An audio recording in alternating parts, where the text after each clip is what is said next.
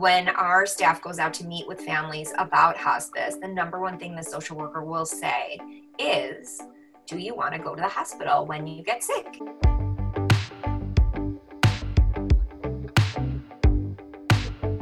Hi, my name is Nancy Pappas. I'm a sales advisor with Senior Living Experts, and today I'm joined by Ellen Lerner, Business Development Director for Accord Hospice. We recently were on a meeting together, part of a networking group that we belong to, and given the new circumstances that we had, Ellen had some great insights about what's new and what's changed. First, though, I would like to have her introduce herself. Good morning. I'm Ellen Lerner. I am business development with Accord Hospice. Accord Hospice has basically been around, this will be our 10th year, and we're privately owned by two women in the Deerfield location. I'm also on the DBR board, so that's the Deerfield, Bannockburn, Riverwoods Chamber, and so I get to have inside scoop for a lot that goes on. I'm also the only hospice company that's involved in the chamber, which is kind of a perk.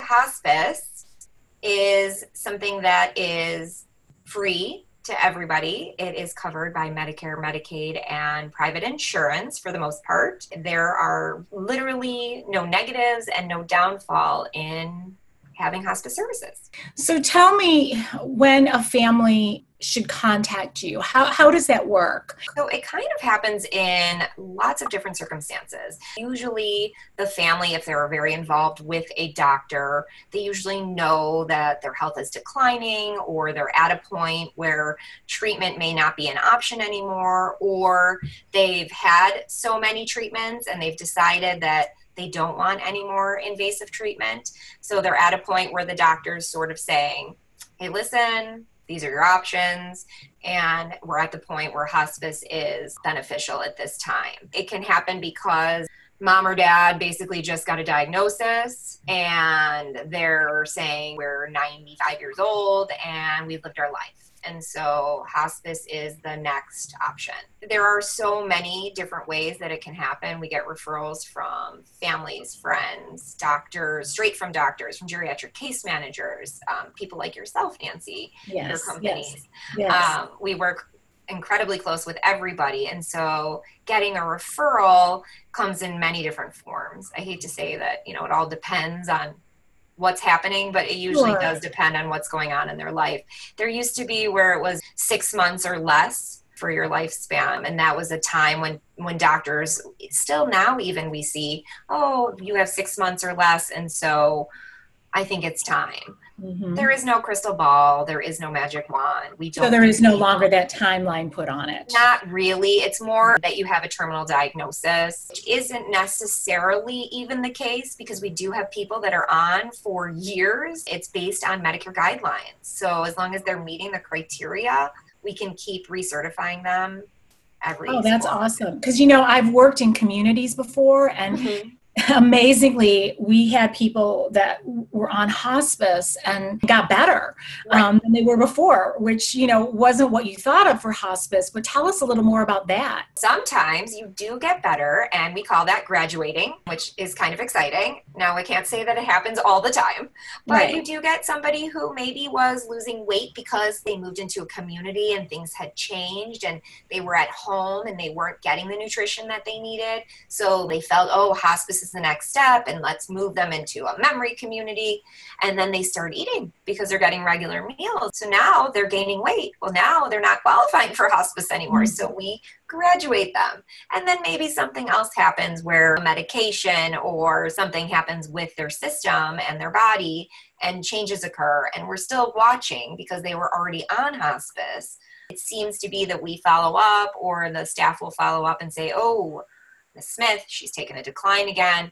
Let's call and have hospice reevaluate. So it's really more about not kind of going on that hospital merry-go-round. Correct. So many people go on. Yes. And you just hit a huge point that I totally neglected. That is also another referring source for us, is when our staff goes out to meet with families about hospice, the number one thing the social worker will say is, do you want to go to the hospital when you get sick? And when they say, no, I don't want to go to the hospital, right there is a trigger for hospice. kind of Yes, vague, because I've but seen that so often. And I yeah, just talked to someone this morning who looking for a community that I just don't want my mom to have to go anywhere else because it's so disorienting to right. keep going that route. It sounds like hospice now is much earlier than people expect, that you can get that involved and just make them comfortable.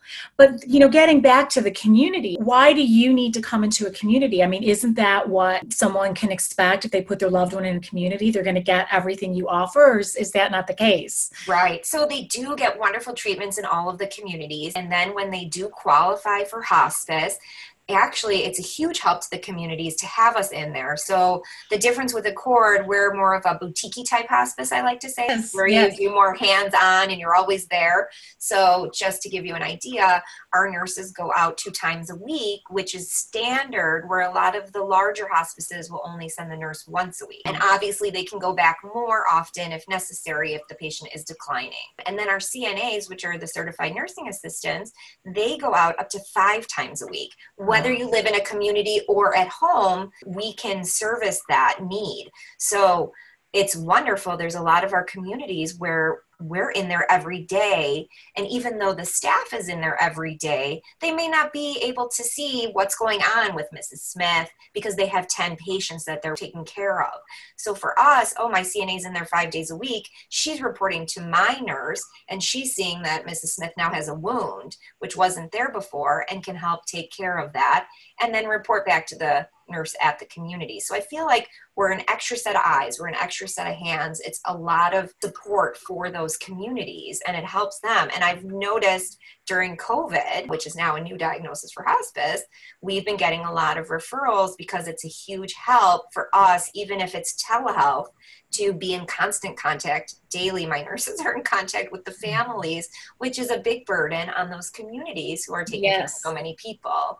Yeah, So, and plus if they can't see their loved one, I mean, that right. what a great feeling to Yes. end of life. No one wants to die alone. No, and they are allowed in during Yes. the end when they're imminent, if need be. And we will go in and FaceTime. Our nurses can FaceTime with the families too. That's awesome. So that's another thing that, unfortunately in the communities, not that these nurses aren't wonderful, they just don't have all that time to spend. So what has changed for you with COVID-19? What can families expect? Has anything much changed? It's definitely been a roller coaster. April was craziness. We were super busy. Everybody was going on hospice. It wasn't that they weren't choosing to want to go. It was that they weren't allowed. Okay. So then everybody got on hospice thinking, we'll get on hospice and hopefully we'll have more care. But then things started implementing with the telehealth. So that made it really hard. Even though we're helping the communities, it's still hard for us to get as much information for the families. So we're the go-between. Some of my communities are lessening their restrictions. Some want my CNAs in every day. Some do not want CNA visits at all. Some will allow nurses once every 14 days. Some are telling us the nurses can come when they call. So it's just, there is no structure, unfortunately, which I think makes it very difficult at this point for us. But everybody just needs to know that hospice is there no matter what they need. They can always call, and we have an on-call nurse. So 24/7, you're going to get a live person, which I think is a huge perk for hospice. That's so nice. That's so important for these families to have, someone else advocating for their loved one, and that you're still in there. And COVID hasn't stopped you one bit, just made it a little more difficult. Just a little challenging. We've had to adjust. I'm sure it affects you too, Nancy, and everything that you're doing as well, just trying to get those meetings in the community now virtually instead of. So a lot of ours is the same. Yes. And we're starting to see people that have kind of, held off and we stood still for a while. And I'm definitely seeing more families saying, this isn't working and life goes on. We still need all these services. So grateful to hear that Accord Hospice is still running and absolutely available to families. 24/7. So important. Anything else that you'd like to add before we close? No, I just think the big thing with Accord is continuity.